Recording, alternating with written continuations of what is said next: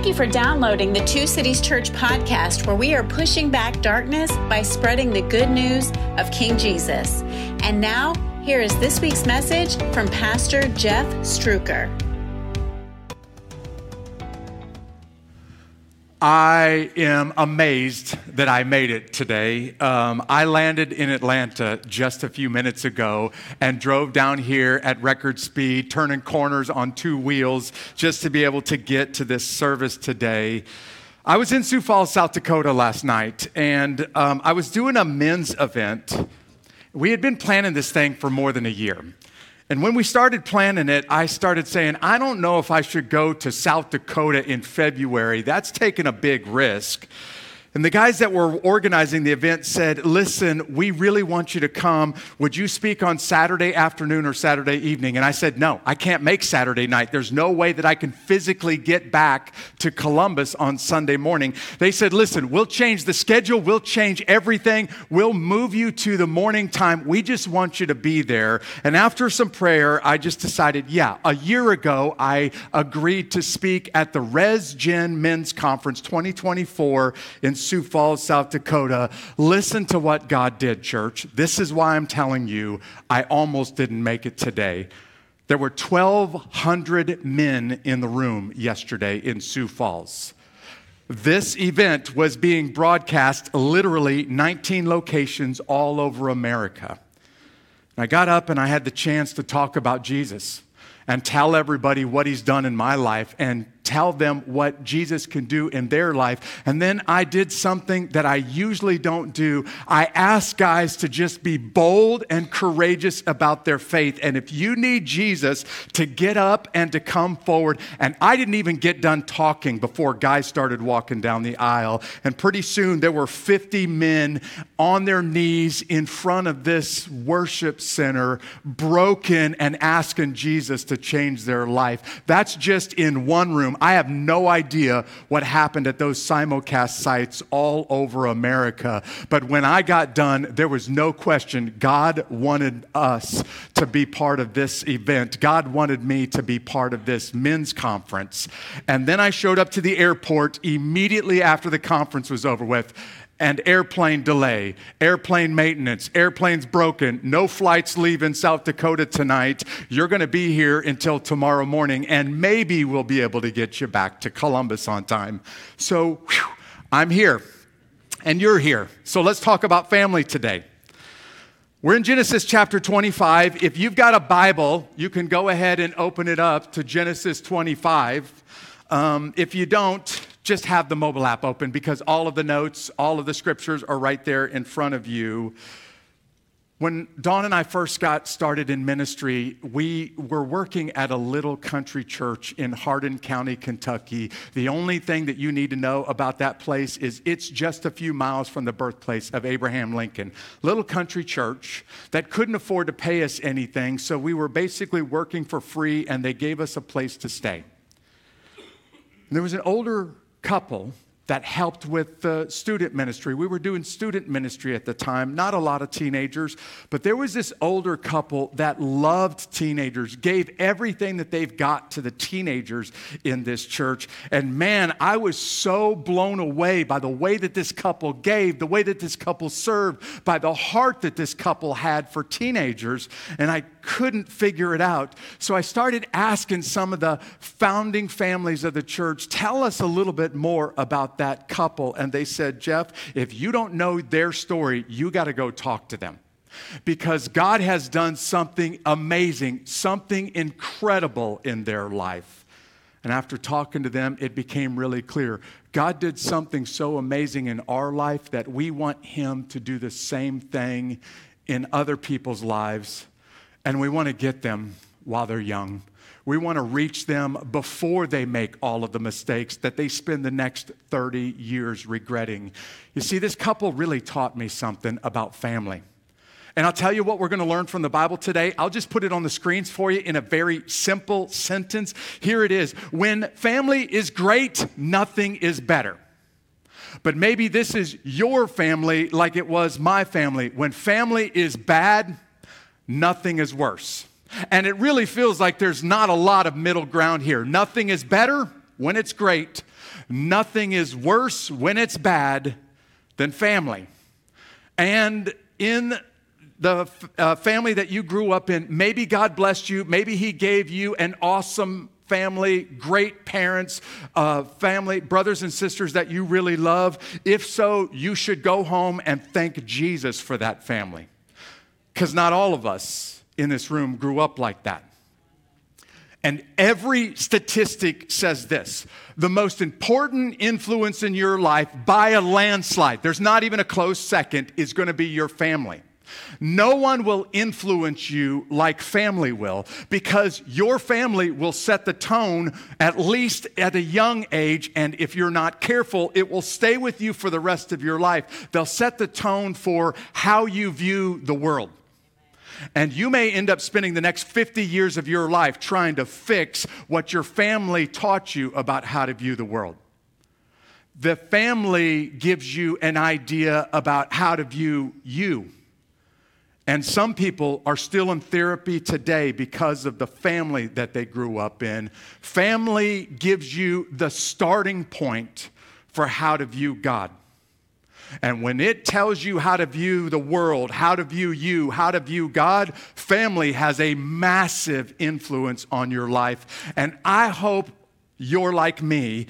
It's encouraging to know that all of the families of God, those families were not perfect. In fact, what we see in the Bible today is one of the founding families of the faith that have some pretty big problems in their family. Does anybody else in this room say, thank God they have a jacked up family like I did, because maybe we can make it through if Jacob and his family, if Isaac and his family can deal with the issues that we're going to see in the Bible today. We're in Genesis 25, and the first thing that I want you to hear from the Bible is when one part of the family hurts, the whole family is supposed to hurt. It's supposed to go like this. When your sister's heart is broken, it should break your heart. When mom and dad are hurting spiritually or emotionally, it's supposed to hurt the children's heart, because we're one unit, we're one team, and when one part of the team suffers, everybody suffers. Today, Rebekah's heart hurts. And because they're a family, Isaac's heart hurts for Rebekah. So here's how the story goes in the Bible. We're in Genesis chapter 25, and we're going to start with verse 19. These are the family records of Isaac, son of Abraham. Abraham fathered Isaac. Isaac was 40 years old when he took as a wife Rebekah, daughter of Bethuel the Aramean from Paddan-aram, and sister of Laban the Aramean. Isaac, here it is, prayed to the Lord on behalf of his wife because she was childless. And we don't even need to know, because the Bible has told us an awful lot about it. This hurts bad. Isaac prayed to the Lord on behalf of his wife Rebekah because she was childless. And the Lord was receptive to his prayer, and his wife Rebekah conceived. Now, when you see the word family in the Bible today, I want you to understand that the Bible really is God's family history. It's God's family record. And the book of Genesis is all of our family records. Did you know that the book of Genesis is hugely concerned with families? In fact, you look this word up in the Bible, and it shows up more in the book of Genesis than all of the rest of the books of the Bible. This book is very, very concerned about family, and it's about our family. Because every human being on earth, your family story started in Genesis chapter 1, when God created your first parents, Adam and Eve. Your family tree, I don't even need to know who you are, because every human being on earth, your family tree goes through Noah, because except for Noah and his family, none of us would be standing here. And the Bible is now giving us the family story of Isaac. If you were with us last week, the page on Abraham's family has closed. Abraham's son Ishmael, his family page has closed. Even Abraham's second wife Keturah and their children, that family page has closed. Now we've got one page to read, and this is the page about Isaac. And the Bible really is a family record. Anybody ever seen one of these big mama jammas in your grandparents' house? This right here was in almost every home in America for a very specific reason. This was the family record. In fact, this is my grandmother's Bible, and if you open up, it will start to tell you the record of when your children got married, when your children had children, when their children had children, and it was all kept right here in the family records because there really wasn't a place to go to the government courthouse and see the family records. This was more than just a Bible in most homes. It was also the family history. And what the Bible is giving us today is the family history of Isaac. And you can't miss the connections here, right? Like if you've been reading through Genesis, you got to see that there's a lot of similarities between Abraham and Isaac. Abraham is a foreigner living in a foreign land. Isaac is a foreigner living in a foreign land. You want to know about the struggles? You want to know about the difficulties of being a total foreigner living in an entirely new nation? Ask Pete and Alicia DeVette about what this feels like to move from South Africa to the United States with just the clothes on your back. Abraham gets married to a wife that is barren. Isaac gets married and his wife is barren, and the Bible gives us more than a chapter's worth of information about how bad this hurt for Sarah, Abraham's wife. She desperately wanted to have a baby. In fact, she controlled the circumstances so that she would have a baby even before God gave her the child that he had been promising. And that's where Ishmael comes into the equation. Abraham and Sarah, Isaac and Rebekah, there's a lot of similarities today. And Abraham prayed for his wife Rebekah when she was barren. Abraham prayed for Sarah. Isaac is praying for Rebekah because it hurts when one part of your family hurts. Now forgive me, indulge me for just a second. I want to define the word family for us. I realize you started using this word in your vocabulary when you were a toddler. But I think I need to remind us about this word family, because the word family and actually families themselves are under a massive assault in our society.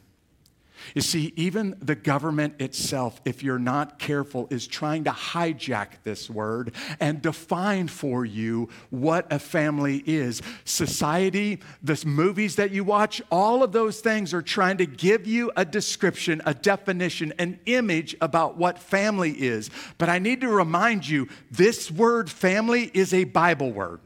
The word marriage that creates a new family, that is a Bible word. And because it's a Bible word, that means that only the God of the Bible has the authority to define what a family is. Would you agree? Listen to me, church. What I'm saying is the government should be able to tell you there are some legal proceedings for an adoption. And sure, they're going to have to do some court proceedings for a marriage, for a divorce, for a death certificate. That's the government's role in the legal side of the relationship. But the government has no business defining what a marriage is, defining what a family is, which means the Supreme Court of the United States has no business saying who can and cannot get married. Only God can make those statements, and he has chapters in the Bible defining what a marriage is and what a marriage isn't. A family is a unit. It's actually a supernatural unit that God brings together, and because God joined families together, when one part of the family hurts, the whole family is supposed to hurt. If you're not already involved in a little small family group of God's children, then I really want to challenge you to get involved. Because in a life group, in a small group, people get a chance to open up their hearts and they open up their lives to one another. And when a sister in your small group is hurting, everybody in your group should be hurting right along with her. When a brother in your group, your church family group is hurting, everybody in that group is supposed to hurt right alongside them, because we really are all part of God's family. Everybody in this room that's been bought by the blood of the Lord Jesus Christ has been adopted into God's family, which makes us brothers and sisters and children of the living God. That means when one sister is hurting, all of us hurt. When one brother is hurting, all of us are supposed to hurt. And the church is the place that people run to when your biological family is a mess like Isaac's family is a mess today. And I just want to tell you, the problem is that when your home is a mess, there's really no place to go.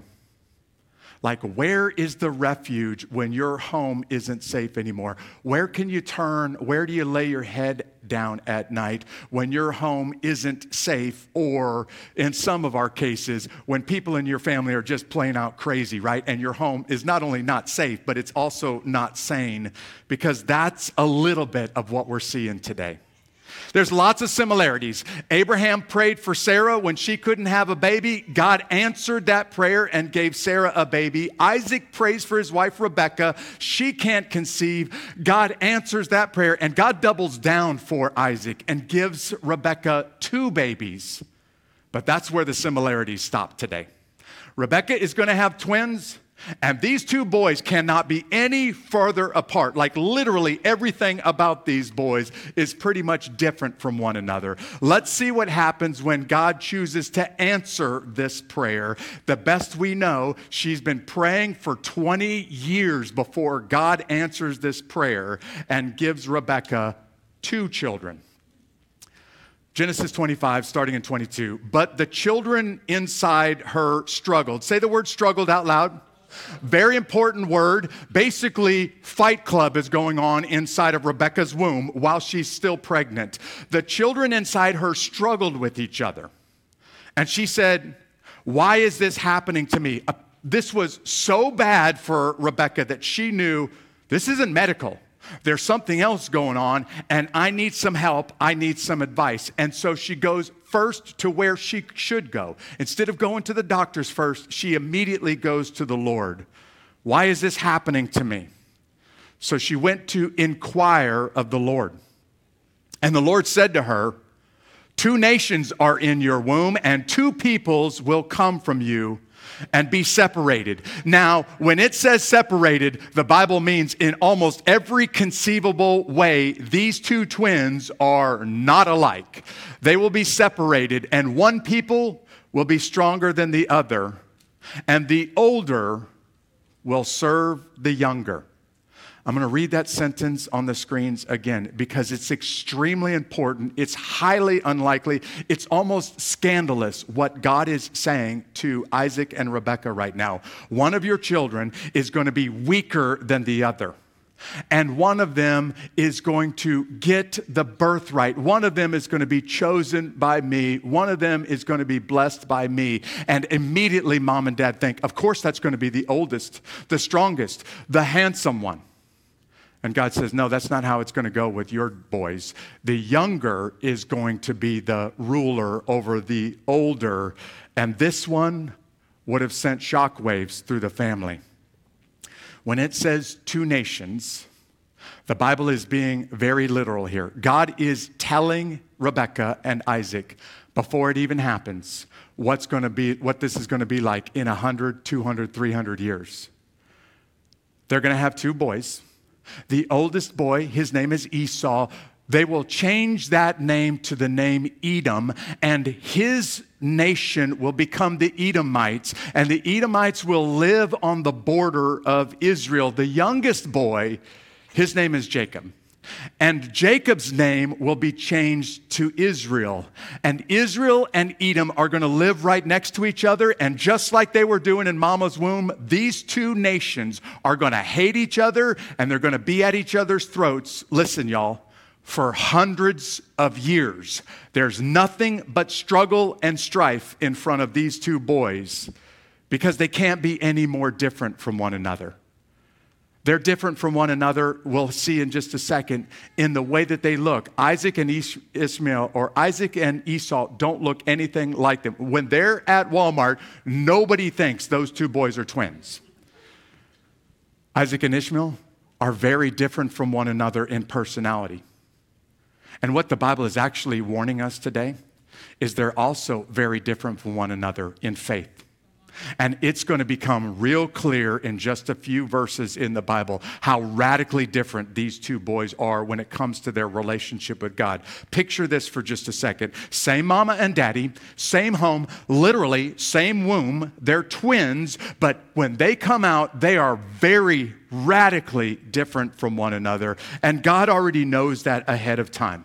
There's some very natural Cain and Abel language going on here. Anybody remember how that brother relationship worked out? Well, these two are at each other's throats, not when they're out in the fields talking about the crops and the animals. They're at each other's throats while they're still in mama's womb. And the Bible uses some language here. Don't get offended by it. It's Bible language here. That God is going to choose one of the boys over the other. In fact, when you hear this language, it's referred to several times in the New Testament. Jacob and Esau, their relationship with each other and their relationship with God. And in the New Testament, the Bible uses the word election. God sovereignly elects Jacob, but not Esau. Now, let me make sure I explain that word because people get their feelings hurt theologically over this phrase. What the Bible is saying is 2 boys are going to be born, and God is going to elect or choose one of those 2 boys to bring his son Jesus into the world through. And instead of choosing the natural one, the stronger of the 2, the better hunter, the better provider, the one that should be much more successful, the older of the 2, God decided to choose the younger one, the weaker one. And maybe it's because when everybody sees how God is taking care of Jacob, the weaker of the 2, and how Esau is working and striving but not getting ahead in the world like his brother, people stand up and say, this isn't a mistake. It's not a coincidence. Obviously, God is blessing this boy, Jacob. But if you want to know why God chose the younger instead of the older, Hebrews chapter 12 tells you explicitly. You see, God knew something about these 2 boys while they were still in the womb. Before they were even born, God knew what kind of men these 2 would become. And Hebrews chapter 12 tells us that Jacob will become a man who honors God, a man who follows God. But Esau, this is Bible language here, is irreverent, which means Esau doesn't care about his faith, doesn't care about God, could give a flying rip about what mama and daddy believe and about what my brother believes. And it is because God can look deep inside the recesses of the human soul, even while you're still inside your mother's womb, and see what's going on in there. And he knows, I can trust Jacob with the future of humanity, with the birth of my son Jesus, but not Esau, because I know what's inside Esau's soul. And so I choose Jacob the younger above Esau the older, because when the home is at odds with each other, when the home isn't safe, when the home isn't sane, really, where do you have to turn? Where do you have to run? This is why some men, some women run to work and they become workaholics. This is why some people turn to drugs or to alcohol and they become alcoholics, because I got no other refuge, no other place to run to, because my home is such a mess. You know, we do a marriage conference every year. We're doing one this coming weekend. And we do a marriage conference for a very specific reason. Because it's really hard to pull off a godly marriage in this wicked world that we live in. And some of you in this room ought to be saying, that's exactly right. But when you add the military, when you add deployments, when you add all of the stresses of society that we have around us that is stacking the deck against your marriage, we believe that everyone needs a little tune-up. Everyone needs a little shot in the arm. Every good marriage can become great, and every bad marriage can get a little bit better if, and here's the key, two people are willing to work at it. So we put time and money into this marriage conference. In fact, spoiler alert, our church is going to lose money this weekend on this marriage conference. We're going to give every penny that comes in and more away because we believe when the home is hurting, where else do you have to run? And anywhere you run next is not healthy unless you run to the same one that Rebekah ran to. Things are not right inside of me. Isaac, something is wrong with these two babies. I got to figure out what's going on, and there's no medical doctor that can help me. Isaac, I need you to get on your knees. We need to pray to the Lord, and we need to ask him what's wrong here, because if God doesn't intervene, there is something very wrong going on inside of me. And that's when these two boys start to fight, and they don't stop fighting until the last time we see them in the Bible. And the problem is there is no such thing as a fair family fight. Now, please don't misunderstand. When I use the word fight, I'm not talking about physical abuse. There is never, ever an excuse for a husband who physically abuses his wife or a wife who abuses her husband. But come on, y'all. We don't often, God forbid this is your marriage, maybe somebody throws fists in your marriage. But for most of us, it hurts a lot worse, but there's no bruises on the skin. You see, we use words. We use accusations. We use criticism. We use the kind of fight that is going to leave scars deep in the inside that are going to stay with us long after those bruises heal. And Jacob and Esau are at each other's throat right now. And now we get a chance to see why Mama and Daddy named him Esau and why they chose to name him Jacob. When their time came to give birth, there were indeed twins in her womb. The first one came out red-looking, covered with hair like a fur coat. This is just weird to me. Every time I read this verse, it makes me scratch my head. He's red-looking, covered with hair like a fur coat, and so they named him Esau. Of course they did. Because the word Esau is basically two root Hebrew words. The Hebrew word for red and the Hebrew word for hairy. If you take the root words and smash them together, you have the name Esau.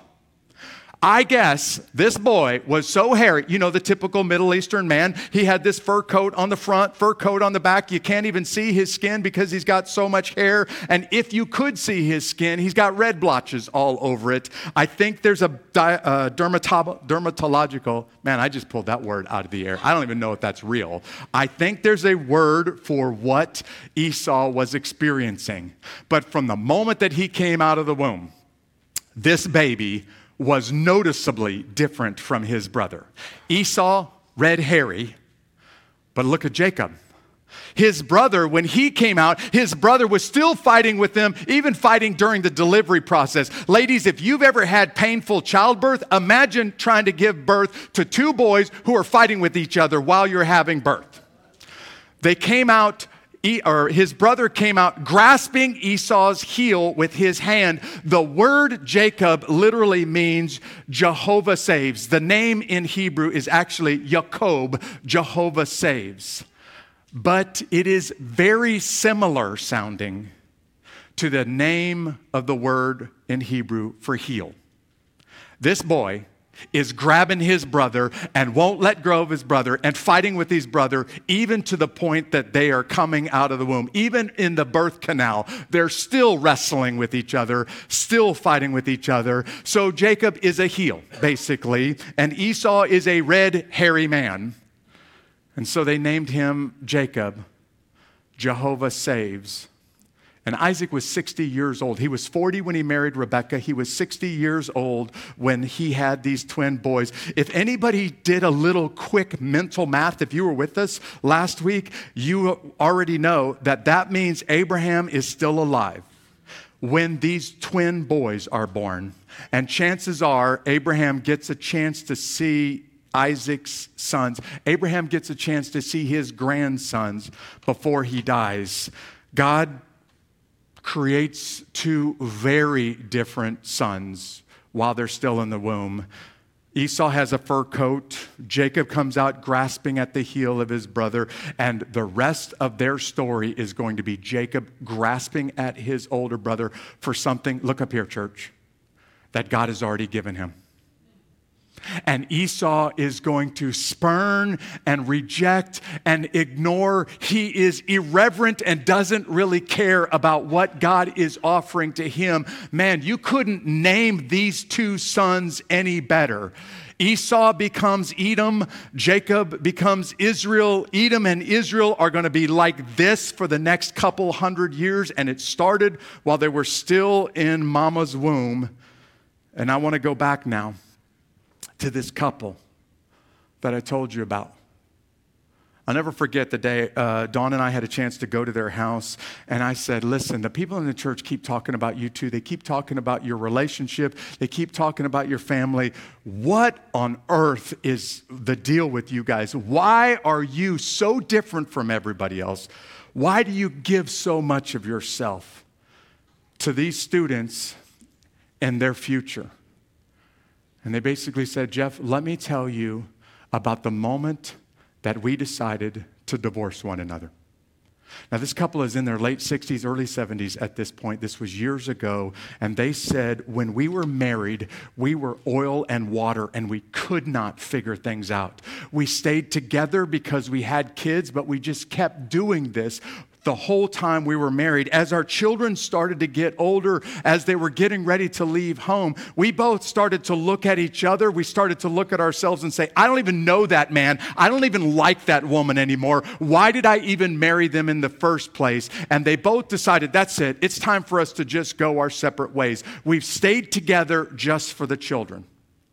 And then for whatever reason, somehow, some way, call it a coincidence, they both decided, let's give it one more shot. Let's go sit down with somebody. Let's go do some marriage counseling with somebody. We'll give it one more chance, and if this doesn't work, then we both decide it's time to go our separate ways. This is years, maybe decades before Dawn and I had a chance to meet this couple. They sat down in a counselor's office. They started laying the whole ugly family, the whole horrible home life, all of it out in front of the counselor. And he looked them in the eyes and he said, forget it. It's over. Just go get a divorce because there is nothing left of this marriage. And they both walked out of the office few minutes in one counseling session, and they both walked out of the office to their car. They're standing at the opposite doors of their car, getting ready to get in the car, and they said, is this really how bad it's become? They looked across the hood of the car at one another, and they said, do we really believe that even God in heaven is not big enough, not strong enough to fix this home? And both of them realized at that moment, they broke down and they started realizing at that moment, you know what's wrong with my marriage? You know what's wrong with my home? Me.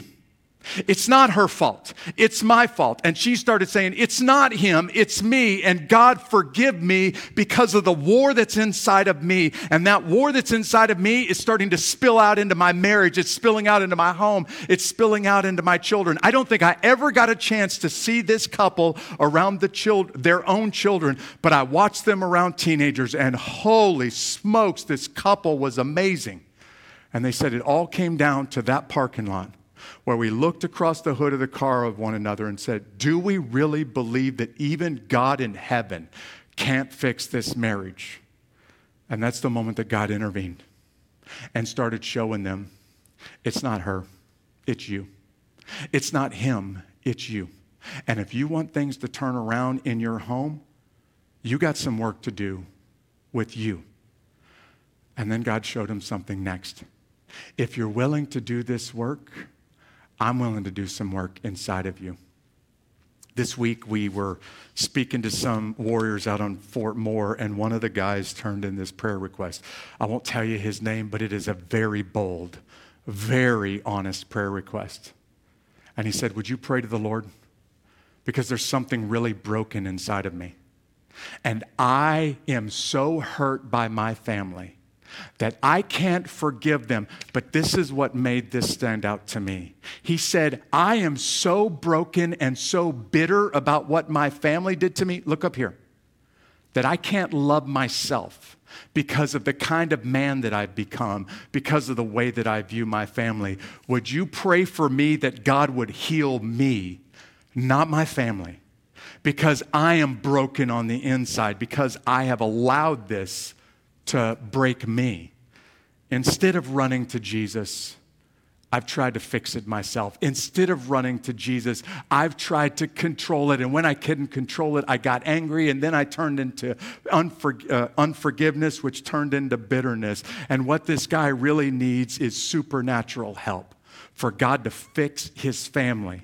And he was honest enough. Very, very few times do I get a chance to see somebody this wise to say, God needs to fix me. Because if he doesn't fix me, nothing in my family is going to change. Maybe somebody's out there today and you're saying, man, I come from a really messed up home. And it's impacted the way that I view the world. It's impacted the way that I view myself. When I look in the mirror, I don't like what I'm looking at. It's impacted the way that I view God because I looked at and learned about God by watching my mama and daddy, and they are a mess. And maybe what you need today is for God to take away this problem, messed up family, and invite you into the perfect family. Invite you to become his son, his daughter, adopted into his family at great price through the blood of his son, Jesus. In just a second, I'm going to pray that somebody steps across the line of faith and trusts Jesus Christ as your Savior and becomes a son or daughter of God for the first time. But for others of us in this room, maybe you come from a messed up home. Maybe you're living in a messed up home right now. Maybe you got some bad relationships at work, bad relationships at home, and you need God's help.